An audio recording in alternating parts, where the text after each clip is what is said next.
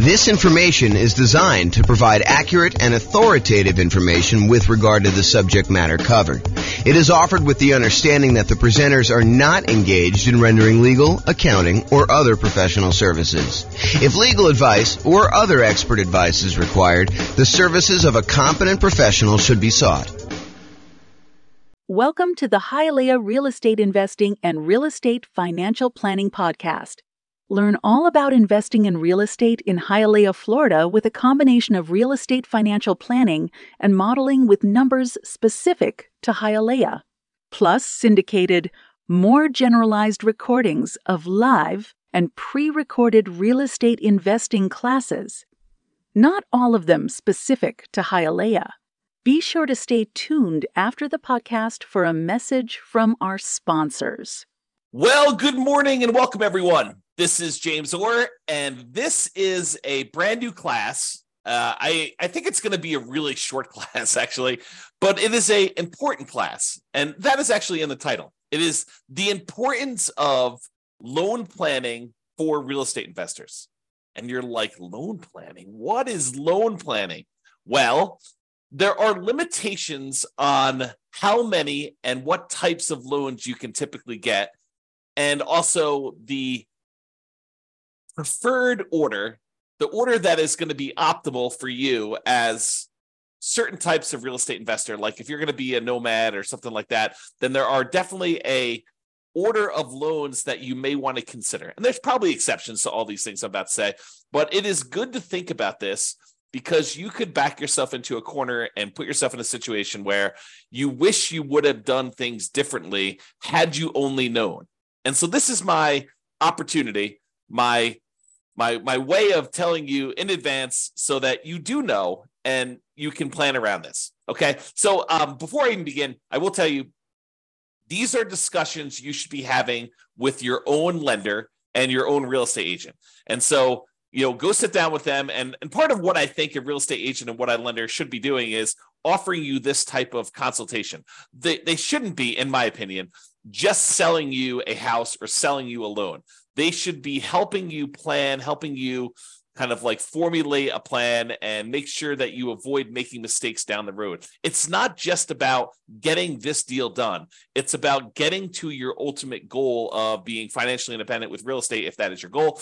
But whatever that is, you really should be talking to your lender and your real estate agent and kind of getting this plan. Okay, so let's talk about loan planning. First, you can get Fannie Mae, Freddie Mac loans. These are the quasi-government loans that most lenders sell their loans to. You can get those until you have 10 non-owner occupant finance properties. Okay, so you still got to be able to qualify for all these, but your personal residence counts as one as well. So if you have a property that you're living in, you can have 9 additional non-owner occupant finance properties.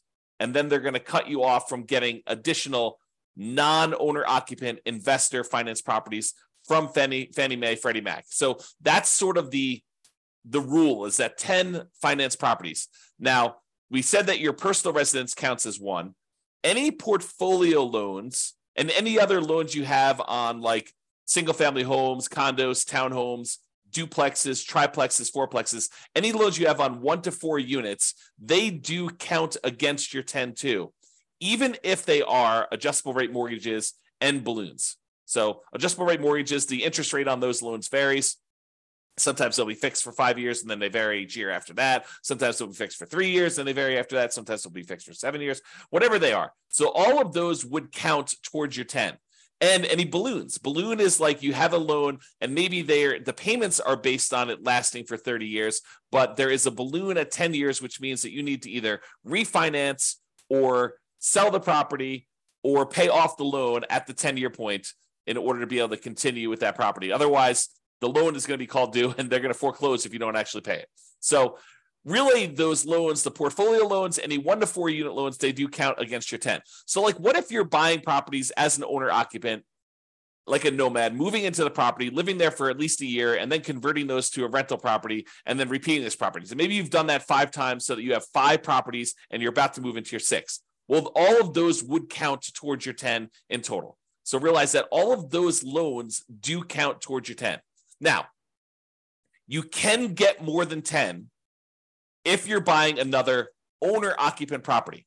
So let's say you decided you're going to go buy, 10 investment properties. You have a inheritance from mom and dad or your rich uncle, and they actually allow you to go and, they give you enough money so that you're allowed to go and buy, 10 properties. You've got enough down payments for 10.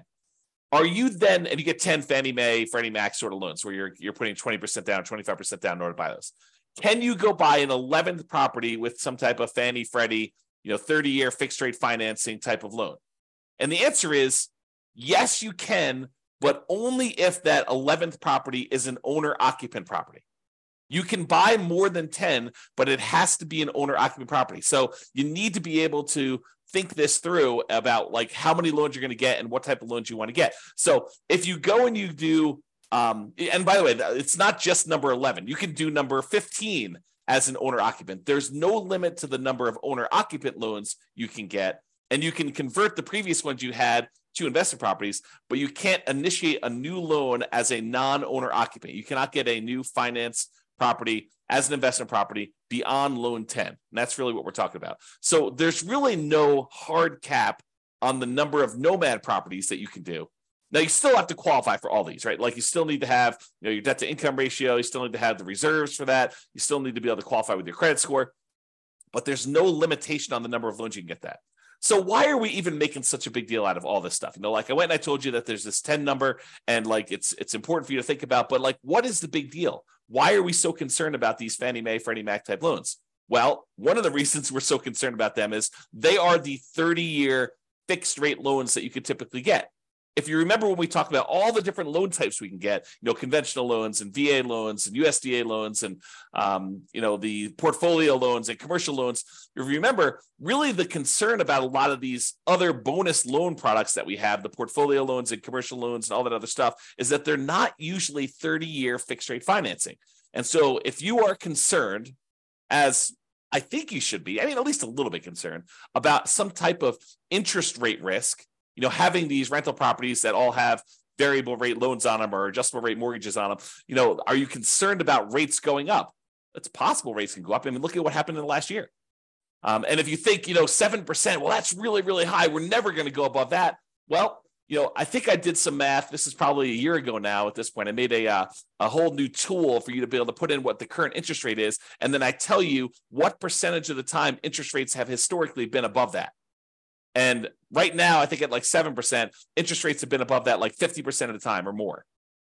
So realize that we can go a lot higher than where we are today. And if you're getting these adjustable rate mortgages, then you have some type of at least potential interest rate risk. So these 30-year fixed rate loans that you're able to get, the 10 loan spots that you're able to get with these are really, really valuable and really, really important. So you got to be careful about that. And that's why we're talking about thinking this through and doing some loan planning with the help of your real estate agent or your lender to begin with. So after you get to these 10 finance properties, which I'm using 10 to kind of show you that it's like if you're trying to buy another investment property. But as I mentioned, if you're buying another owner-occupant property, you can go above that. But let's just say, after you get to your 10 finance properties, if you want to buy additional investment properties, you're typically using some type of portfolio loan. Portfolio loan, just to recap that class, but go watch the class if you want more information, is a loan that the lender is keeping on their books. They're not selling it to another quasi-government organization. So after the 10 finance properties, you need to get a portfolio loan or a commercial loan, or you get private financing, which we covered yesterday in detail, or you need to do some creative financing in order to then purchase additional investment properties. By the way, the commercial loans, which are typically used when you're buying 5 units or more, they do not count towards the 10. So if you have an apartment building, you bought a 50-unit apartment building, that does not usually count as one of your 10 finance properties. So there's kind of a way to kind of think about that too. So, some people might use the strategy of, I'm going to go buy whatever it is, 10 investment properties over time. I'm going to wait for the equity to kind of build up in them.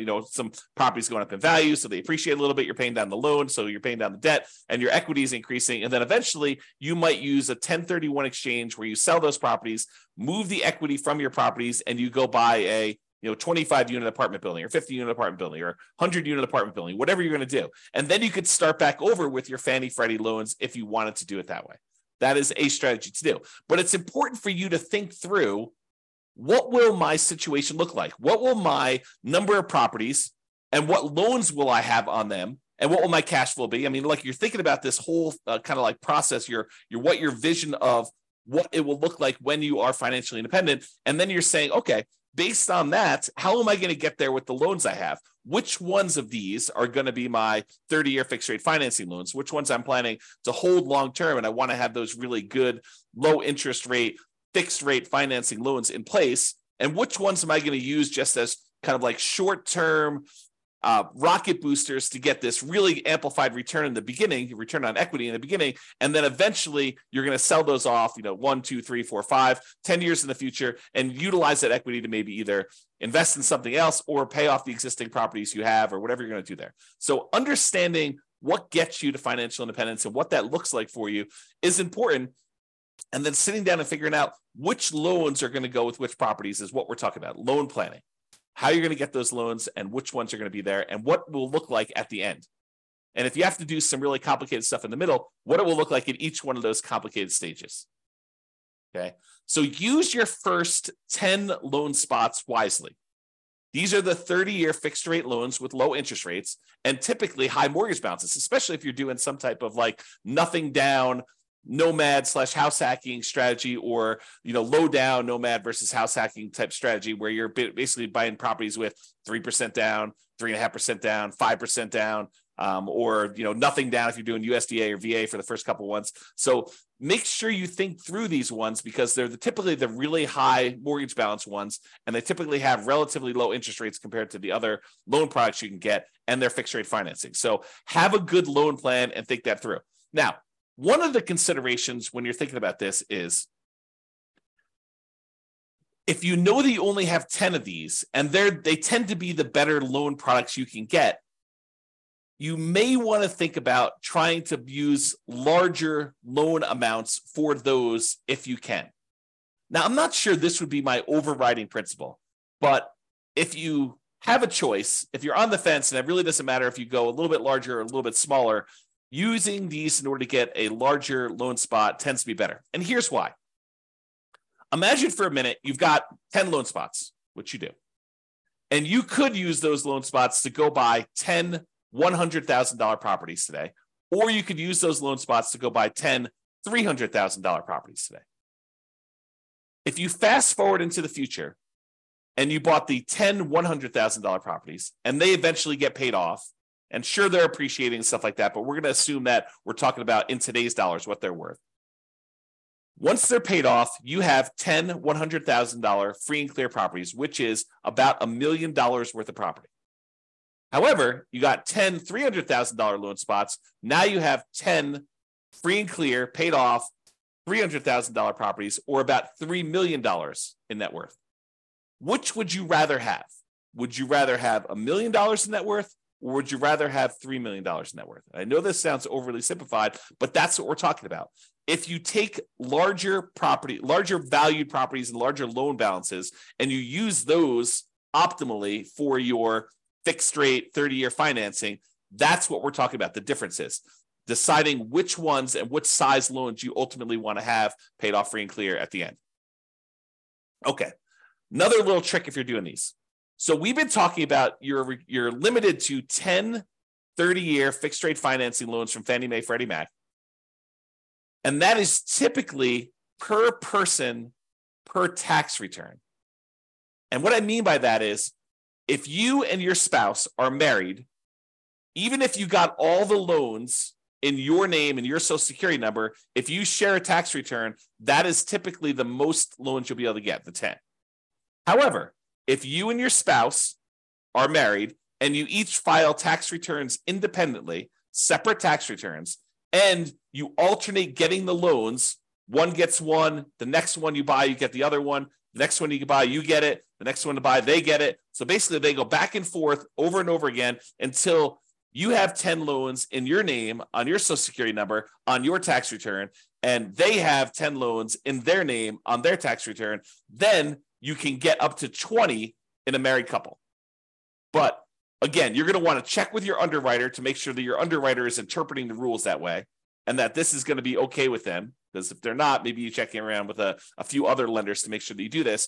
But if you really know that you're going to want to have more than 20 of these loans, then you could plan that ahead of time and separate them out. You don't want to go like this. This might be one of the more concerning things to do, kind of like one of the pitfalls you might make is you get loans and you don't need your spouse on there to qualify, but you put them on the loan anyway, just because you want to have them on the loan. Like you feel like you're doing this together in an act of solidarity, and you decide, hey, look, I'm going to put you on the loan, so we're going to do this. You don't need to do that if you can qualify for the loan by yourself. Now, you could talk to an attorney to make sure that your estate plan is set up such that if you pass away or they pass away, that you're set up correctly. But you don't need to be putting everybody on the loan at the same time. Just take that into account if you're going to be close. Now, if you're in a marketplace where you're like, hey, look, we're talking about, I like my marketplace right here. We have $500,000 properties. That's about the price of properties that you're buying for single family homes.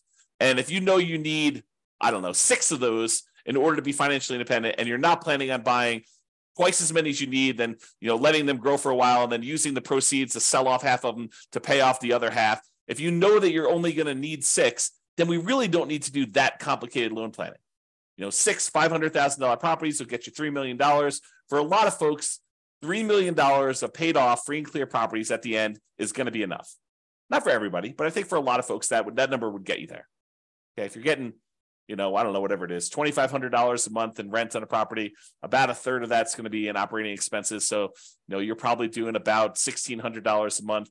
1,600 times 6, that's what? That's like just over $10,000 a month, adjusted for inflation. That's your net after all expenses on a free and clear property. So I think for a lot of folks, getting to $10,000 a month would be fine if they were doing that. And that would be 6 properties. So you don't need to get too complicated if that's your situation. However, if you know you want to do more than that, if you're going to say, look, I want to ultimately have 15 properties or 20 properties or 100 doors or whatever your number is, then you should be planning for this. Okay? All right. So that's what I got on loan planning. We got one more slide on the order of loans if you're doing the nomad strategy. So this is the preferred order if you're doing the nomad strategy. And let's see, Jim says, really like your calculator. Thanks a lot. Yeah, you're welcome, Jim. I'm not sure if you're talking about the world's greatest real estate deal analysis spreadsheet or if you're talking about the real estate financial planner software, but I appreciate the compliment. Yeah, you said yes, but I'm not sure which one of those. The first one. Oh, this is the spreadsheet. Awesome. Great. Glad you like that. That's cool. Okay, so nomad loan planning. So this is the preferred order if you have the ability to do this preferred order. And sometimes you don't. Like, for example, I'm going to recommend if you have the ability to get a VA loan, that's the one I recommend you get first. What if you don't have VA eligibility? What if you're not a veteran and you didn't serve in the military? You could consider joining the military and serving and getting that benefit. Or you could just say, hey, look, I don't have VA benefit. I'm going to move on to the next one. That's what I think you should do. So here's my preferred order for doing the nomad real estate strategy with loans. Okay. So if you can, buy a multifamily property, a duplex, triplex, or fourplex with a VA loan. That's a nothing down loan program that you can buy single family homes with, condos, townhomes. Plus, in addition, you could buy a duplex, triplex, or fourplex as long as you move into one of the units.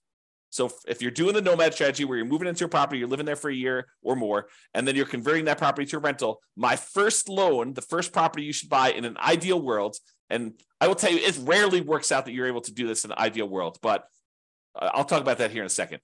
So in the ideal world, you do the VA loan first and you buy a fourplex. What if you can't find a fourplex in a reasonable amount of time where the numbers work or that you have, enough of reserves or enough of your VA benefit in order to be able to get that? Well, then think about a triplex. Well, you can't find a triplex. Think about a duplex. Can't do that. Okay, but think about a single family home. Okay, so kind of like move down the line based on what you can find in a reasonable amount of time with the stuff you've got. Then, once you've got your VA property, you live there for a year or however long it takes you to save up 3.5% down in order to get the next property. And then the next one you should move from your multifamily VA property to a multifamily FHA loan. FHA is a 3.5% down loan program. You can buy single family homes, condos, townhomes, and additionally, you could buy duplexes, triplexes, and fourplexes as long as you move into one of the units. So you could do this 3.5% down FHA loan on those properties. Now, why do we do multifamily to multifamily? Because most underwriters are going to give you pushback if you try to move from a condo or a townhome or a single family home into a duplex, triplex, or fourplex. They're going to scratch their head and they may deny you the loan saying, it doesn't make sense. I don't believe that you're going to move into a property. Why would anyone in their right mind move from a really nice single family home into a fourplex? So they may tell you, we don't believe you. We're not going to approve you for that loan. So you may find an underwriter who's willing to make that exception. And as far as I know, there's no hard rule about that. But most underwriters are going to give you pushback if you try to move from a single family home, condo, or townhome into some type of multifamily property. So what we do is we start with the multifamily property and we continue to move from one multifamily property to another because that's not a stretch.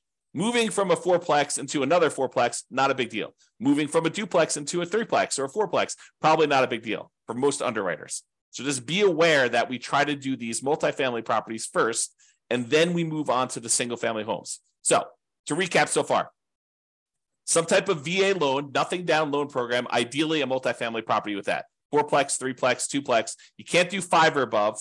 You can't do those types of loans with VA or FHA. Those are considered commercial loans, and you don't move into those. But for the fourplex, triplex, or duplex, you can do those. If you have to do a single family home, condo, or townhome, then do what you have to do. But if you can, we probably prefer a duplex, triplex, or fourplex. This is part of that loan planning, getting the big loans up front for these long-term fixed rate financing, right? So multifamily VA first, duplex, triplex, fourplex, then do a multifamily FHA next, duplex, triplex, fourplex ideally. If you have to do single family home, condo, or townhome, do that. Then after we get through those, then we move on to conventional financing, or in some really rare exceptions, if you've lived in the FHA loan long enough or the property values have gone up fast enough, sometimes you can refinance the FHA loan into a conventional loan, then do another FHA loan as well. So sometimes you can only usually have one FHA loan at a time. So sometimes when you have enough equity, you get 20% of equity, maybe you bought it at a big discount or some combination, you bought it at a discount, property values have gone up, you paid down on the loan, and now you're looking at 20% of equity in that property or 25% of equity in that property. You might be able to refinance out into a conventional loan. Then you freed up your FHA loan spot again, and you could repeat the process and buy another property with FHA. It's unusual to be able to do that.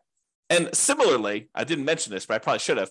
Similarly, the VA loan is not limited to one loan. It's limited to a certain dollar amount. So you have a certain dollar amount of benefit. And so if you're under that benefit that you could use, sometimes you could use that benefit again and buy a second property with the VA loan as long as your benefit there. Go talk to your lender to find out what the benefit amount is and how that works in your local marketplace. They'll explain it to you. Okay. So VA loan, FHA loan, conventional loan, and then we're typically using the conventional loan with either 3% down for the first one, which is really hard to do once you have multiple properties, or more likely you're going to do 5% down conventional loan products, and you're going to buy as many of these as you want because there's no limit to the 10 you can do. Like when you're doing owner occupant, you can go above 10.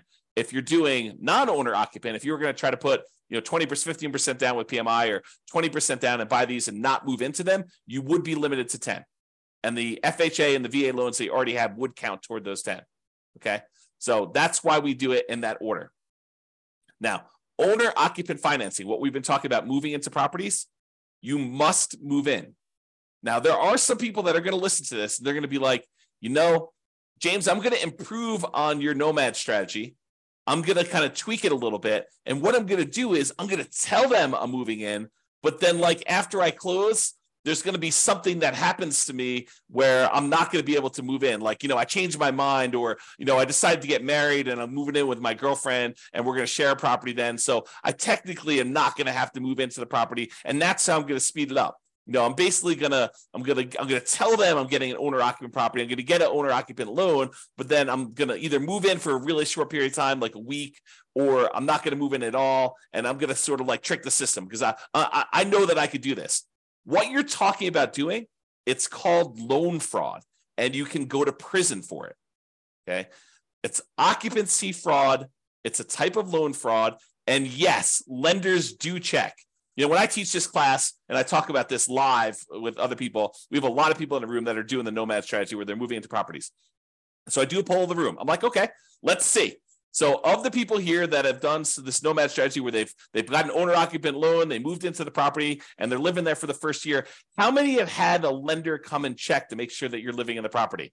And like half the room's hands go up. Yep, they do check. So if you think you're going to sort of pull a fast one on the lender, first of all, why would you do that? You've got a partner in a lender who's going to loan you, 95%, or 96.5% if you're doing an FHA loan, or 100% if you're doing a VA loan. You've got a partner who's willing to loan you literally millions of dollars to do this strategy to help you become like financially independent and rich. And what you want to do, your first instinct is, let's screw them over. What are you thinking? You've got a partner who's willing to give you these 95% of the money in order to do these deals, or in some cases 100% of the money to do these deals, and your instinct is, let's screw my partner over? That's horrible. So don't do that. Follow the rules, do it right, and just be successful doing it. Okay? So, off my soapbox. That is what we typically recommend for loan planning. I'm going to do the conclusion here. I've got a few people on live. Doing a conclusion here. If you've got questions about this particular topic, loan planning, or the order you do loans for the nomad strategy, go ahead and queue those up in the chat, and I'm happy to answer those. But in conclusion, planning your loans can help you avoid unexpected limiting surprises later. You don't want to get to the point where you're doing your process and that you want to do 14 of these things, and then you didn't realize that you're only going to be able to do 10 conventional fixed rate financing loans. You want to plan for that, taking a few minutes up front. And we're not talking about spending days doing this, right? Like, this is a meeting with the lender, like once a year, maybe, in order to make sure that, you're on track for the type of loans, and make sure that any policies didn't change or any programs didn't change or whatever you're doing. But taking a few minutes up front to discuss this with your lender, and maybe to a lesser degree, your real estate agent, because your real estate agent may have some more insight or different insight than your lender have. This could save you a lot of money, a lot of frustration, and a lot of heartache later. And so that's why we do a very short segment on this. And that's why we make a big deal and explain to you what is going on and why there's limitations there. So lay out your plan, or if you're unwilling or unable to do that, at least utilize the general best practices that we've outlined in this presentation. That's all I got. It doesn't seem like anyone's got any questions. I do appreciate you guys coming on live. This has been James Orr. Have a great day, everybody. Bye-bye for now. With home prices up, mortgage interest rates up, and rents up, but not quite enough to counteract the higher prices and interest rates, cash flow on rental properties in Hialeah is harder than ever. Book a call with the Real Estate Financial Planner to apply our proprietary 88 strategies to improve cash flow on your rentals. See the show notes for a link to schedule your call and improve your cash flow today. If you're a real estate agent, lender, or professional in Hialeah that wants to help our real estate investor listeners, consider reaching out to learn about collaboration opportunities with this podcast. We'd love to add more value to our listeners by having you assist our investors buy, sell, and finance their real estate investments. See the show notes to schedule a call to discuss collaboration opportunities.